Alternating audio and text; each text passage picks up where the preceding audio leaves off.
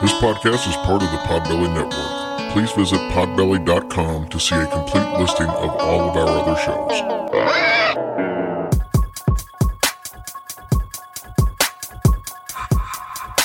It's about to be a fun ride. Follow along, watch as we slide. Paranormal just hit the lights. Goosebumps all through the night. Mixing just a little bit of twang. That girl sure can't do a thing. Together, hillbillies go insane. Laugh so hard it'll hurt your brain. Podcast you won't ever change. These two here, they got the recipe. Sit on back and listen in to some of our darkest mysteries, eh? Welcome to Hillbilly Horror Stories.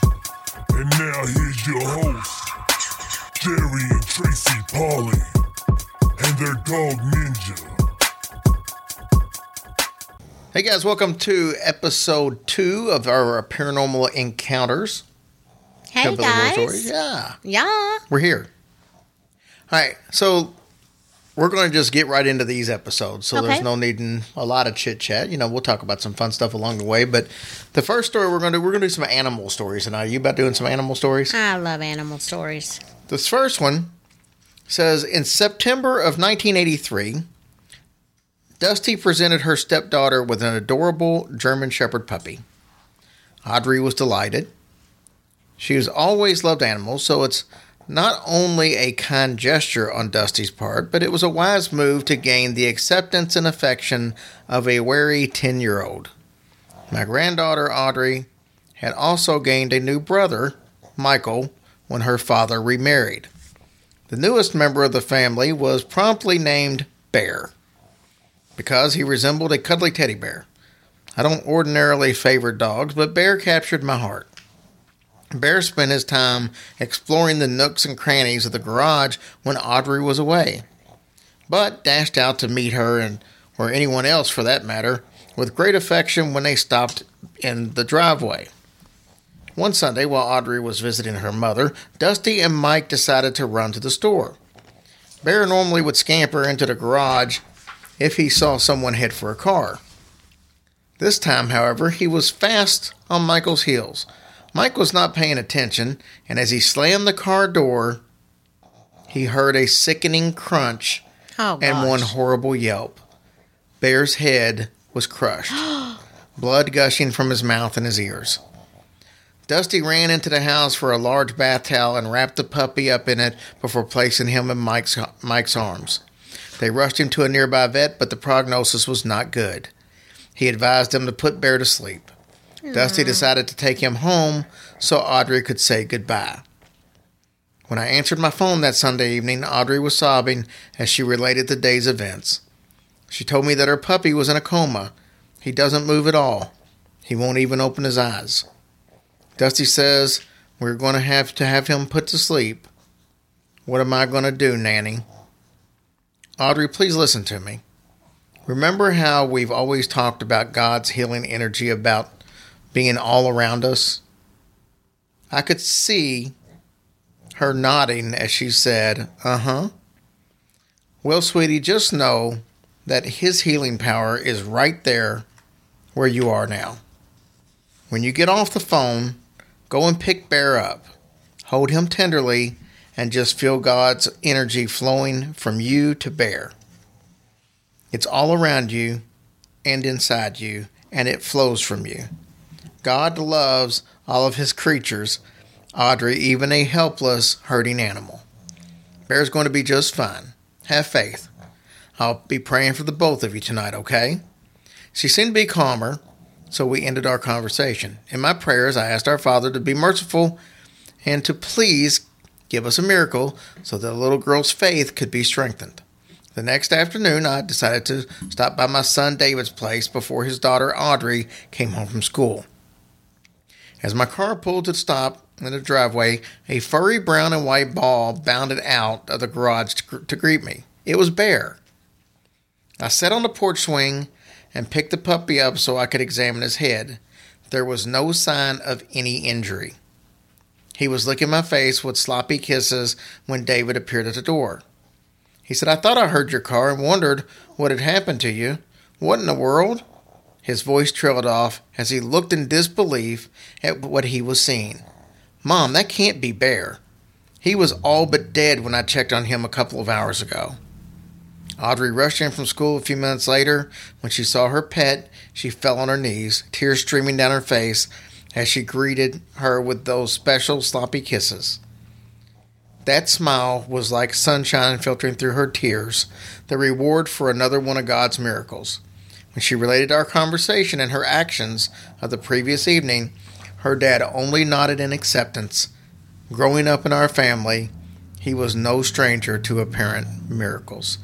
And that's from Bernie in Terrell, Texas. Oh, that's a sweet story. Can you imagine, though? Oh, what a horrible thing that would happen to that dog. Oh, it was. It was absolutely horrible. Oh, gosh. And could you imagine? We just had a conversation the other day about my next door neighbor. She had this little Scotty dog. And this dog, it was just like Ninja to us. This dog was everything to her. And he was outside running around as she was backing out of her driveway. And she backed over him accidentally. And it did not have the happy ending this one did. But she was so devastated. Not only to lose her beloved pet, but to know that she did it. Yeah. It was a complete accident, obviously. Yeah, but that don't help matters none. So, we're going to try to stick with a theme. And you've got another story that involves animals. It's called Four-Footed Angel. In April 1926, I visited my aunt, Mrs. Martin J. Secord, in Detroit. One Sunday afternoon, it was arranged that I should go over to Windsor to visit friends there, and that a mutual friend would pick me up at 8:30 p.m. and bring me home. I was there at the appointed hour, but the friend did not appear. I waited until 11:30, then decided to try to get home by myself. I crossed on the ferry and boarded a streetcar. However, I suddenly realized that the worst was yet to come. After an hour's ride on the streetcar, I would have to walk alone for 3 blocks through a tree-shaded residential district at considerably after midnight. I had been warned repeatedly of danger for young girls out alone at night. I began extremely frightened. I bowed my head and prayed. I asked God to protect me and please not let me walk alone. I prayed constantly and believingly, and when my stop came, I got off alone. Waiting expectantly at the stop was a dog. I spoke to him, and he took his place by my side. He walked every step of the way home with me, then turned and trotted away. I never saw the dog again. He was certainly not a neighborhood dog. A dog was probably the only protector that could have filled my needs. I would have been terrified if a strange man or woman had appeared and offered to walk home with me. But I had complete confidence in the dog, which appeared to me to be of the breed known as the Boston Bull. That's from Paula from Daytona Beach, Florida. Aww. I love doggies. I've noticed that of the 4 stories that we've written, it's just complete coincidence. Mm-hmm. They all had a very deep religious theme. Mm-hmm. It was all praying for this, praying for that.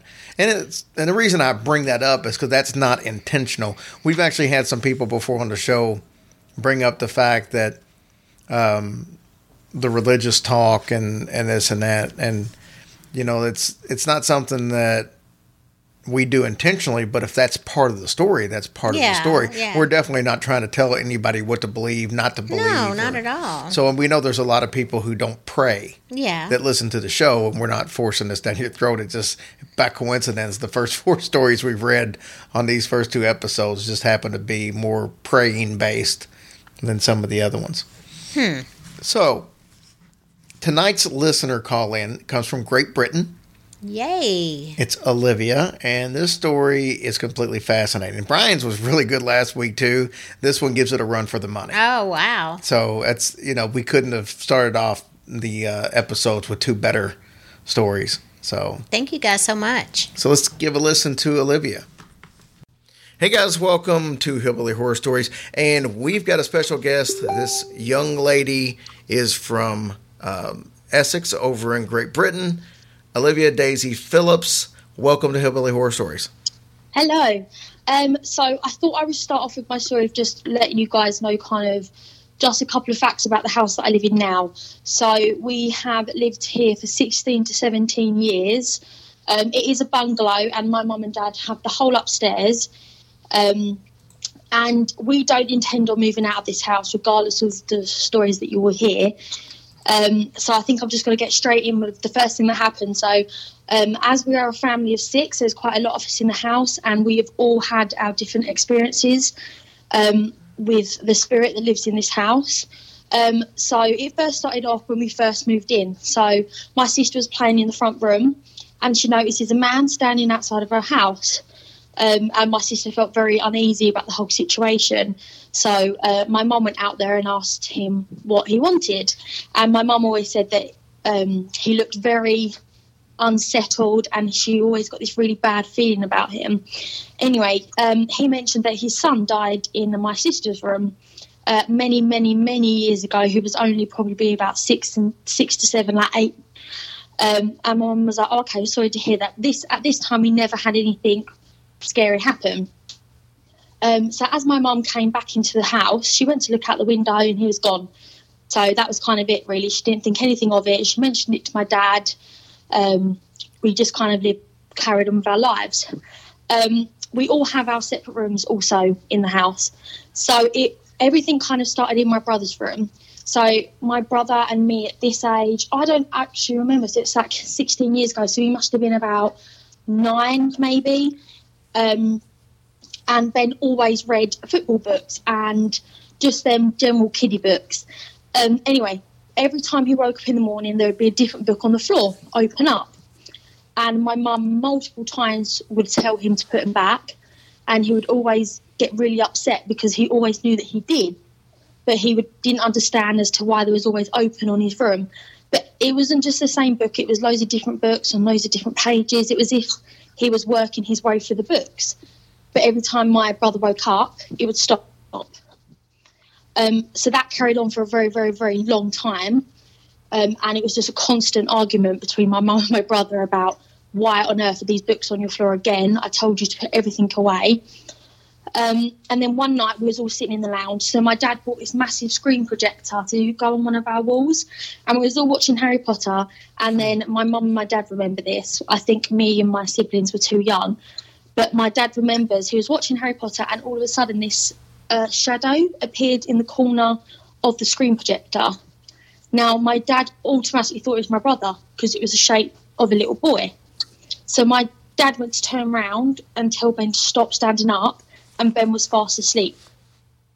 And within that second, Dad turned it off, turned the lights on, and told us all to go to bed.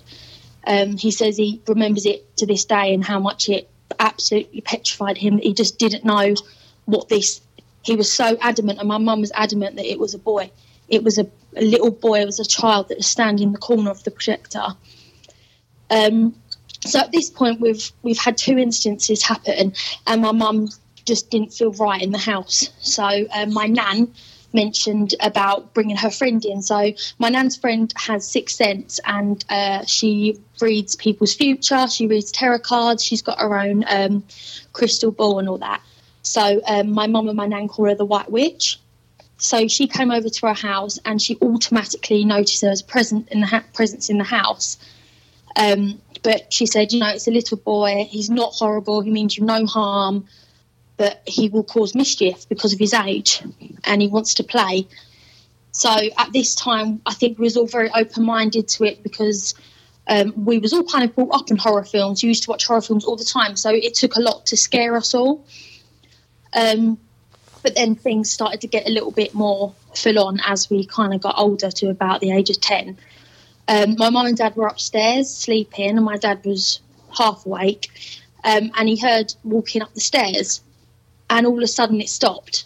Nobody walked back down the stairs. It was just halfway up the stairs and stopped. So my dad shouted, called our names and just said, "Is it any of you?" And as nobody replied, Dad got up, turned on the lights, and nobody was there. And then all of a sudden he said that he felt this cold air just brush through him. He said he didn't know what it was. He said he didn't know how he felt, but it was just such an unsettling feeling. And he said it freaked him out. He couldn't sleep for 2 nights. He was up. It just really bothered him. And then the fourth instance happened, and we always have our friends stay over in the lounge whenever we have our friends over. So my best friend Georgia came and stayed over, and I was on one couch and she was on the other. It got to about 2 o'clock in the morning, and I heard her calling my name. And as she woke me up, she was sweating, like she was dripping with sweat. And I was like, "What's the matter?" She was like, "There's something standing in the corner of the room." She said, "There's something standing in the corner of the room," and just kept on saying it and saying it. And as I just said to her, "George, just go back to sleep. It's just the little boy. Just ignore him." And she said, "No, he's coming towards me. He's coming towards me." And as this shadow started coming towards her, it just vanished. It just kind of vanished in thin air. And she just couldn't go back to sleep, got her mum and dad to pick her up. And she has never slept over ever since. And then this also happened to my sister's friend, the same instance. They don't know each other, so they couldn't have told each other the stories. And it kind of happened within a couple of weeks of each other. And she woke up in sweat, absolutely dripping, panicking that there was something in the corner, and it was walking towards her. And she also got her parents to pick her up, and she hasn't come back to the house ever since. She just feels uneasy. She feels like there's something following her, something always by her whenever she's in the house. So from then on forward, none of my friends stayed over. None of my friends really wanted to stay over because they were just scared of the presence that was in my house. And as they've experienced it, they just refused to kind of come over, which I totally understand. And then it kind of calmed down after that. And then I got to the age of 16. My brother was 16 and my sister was 18. So we was all out of the house apart from my sister and her boyfriend at the time. They was in the kitchen making some tea, and my sister's boyfriend said, "Oh, is Ben home?" My sister was like, "No, everybody's out." And he was like, "No, someone ran into your brother's room." She was, "Well, it couldn't have been because nobody's home." And he was adamant that somebody ran into Ben's room from the stairs. He saw them run from the stairs to his room, to his door, and just went straight for the door. And he was adamant to this day, if I would ask him, he would have told me the exact same story that I'm telling you. And it really freaked my sister out. My sister has never really taken this story very well, as I believe that she's kind of experienced quite a lot of it more than I have. And let's move on to the next thing. So when we were we used to have a big mirror in the hallway. We've taken it down now because of this story. My sister would always do her makeup in there. And one time I heard a scream, like a petrifying scream. And I came out and asked what was wrong. And she said, the little boy's back. And I was like, "What do you mean the little boy's back?" And I said, she's back. He's back. He just ran past me. He's back. And I just kind of said, just ignore it. It was happened before. We've been through this before. We know he means it's no harm. Just try and ignore it as best as you can. I know it's scary, but don't let it bother you too much. Don't feed into it.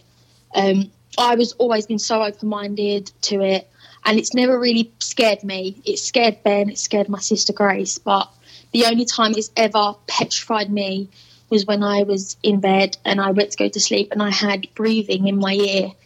And I know it was breathing because it was constantly just in my ear, this breath. And it just carried on for about 10 minutes. And I tried to pretend that I didn't hear it. But it was driving me crazy. And I turned on my lights and I didn't sleep. I couldn't sleep for 2 days. And I said to my mum, "I can't believe he's back. We haven't had anything happen for so long." And it was kind of like he came back and he kind of wanted to make his presence noticed. And he made sure of that as well.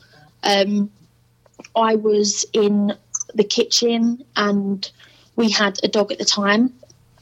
And one of his toys got chucked at me. Like, not viciously, not heavily, like just kind of like chucked at me. And I turned around and nobody was there.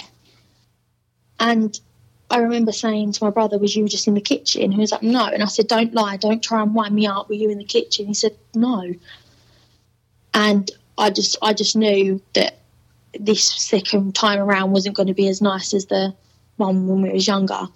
You see, my mum always said that as we were getting older, he kind of didn't have too much kids to play with anymore. He didn't have our kid toys, our books to read, and then he really, really calmed down. So my mum always believed as we grew older, he knew he couldn't.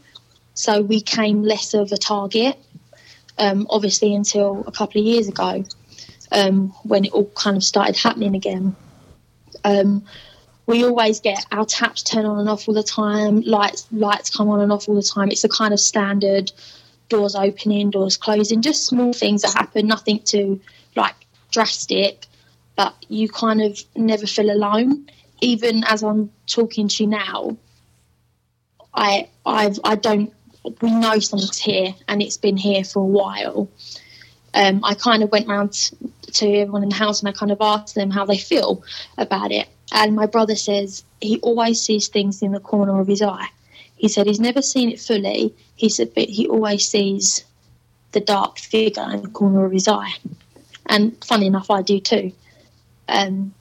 We see him more at night than we do now in the day, which is obviously horrible. Because whenever you need to go to the toilet in the middle of the night, you kind of pooing yourself thinking, oh my God, I'm going to die, it's going to kill me. You kind of get like that kind of in your head, absolutely petrified. So my dad also spends a lot of time in the lounge, and he says to me he's always consistently looking over his shoulder because he swears that something's behind him. He swears that someone's standing in the corner of the room, or somebody's watching him, somebody's there. So even to this day, not a week goes by where none of us see, hear or feel anything. We just kind of welcome it in now. There's nothing we feel like we need to do. He hasn't hurt any of us. But when we were younger, he was very mischievous. But even now, I do get scared to go to bed. Whenever I talk about him, I feel like I make him more... I feel like I make his presence more known when I talk about him, which can be quite scary. So like last night when I was writing out the notes about him, I felt really uneasy, and I stopped and I put on TV and I kind of had to calm myself down. But yeah, that's it. That's the story, really. That's a fascinating story, to be honest with you. It's just kind of ongoing today. So let me ask you this. So how old were you when all this started? So I was probably about 9. And how old are you now? I'm at 22 now. No, 23.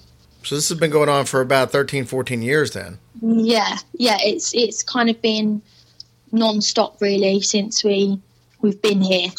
So what about your parents? I know they'd seen some stuff back in the day. Is this something that they are still well aware of going on? Yeah. Okay. Yeah, we all are. We all still experience things. My dad, when he's playing FIFA in the lounge, yes, my dad's a 50-year-old man that plays FIFA. He always says to me, he constantly feels present by him. He says he's learnt to not let it bother him, but he says he does constantly look over his shoulder because he always feels something there, and my mum's exactly the same. Interesting. Wow. That's, I'll be honest with you. You said you had a cool story, and I didn't think it was going to be that intense, to be honest with you. We get a lot of people that tell their stories, and I mean, and they're a little more happy-go-lucky, or they're, well, this happened this one time, but this is like a true, 13, 14-year-old haunting that has progressively gotten worse. I mean, it's, but it goes to show, Olivia, that I've always said this, we do a lot of stories on here that are the famous stories, over in your neck of the woods. I mean, it might be the Enfield poltergeist story or something like that. But the reality of it is there's a lot of just regular people that nobody knows that have had just as crazy experiences. Yeah, I mean, I'm a very big believer on spirits and ghosts anyway, so we all do here in the house, and we were brought up on like horror films, and to actually kind of experience something quite scary goes to show that us as a regular family, can you imagine what else goes on that people are too scared to talk about? Oh, guarantee. So Olivia, I wanted to thank you for coming on the show.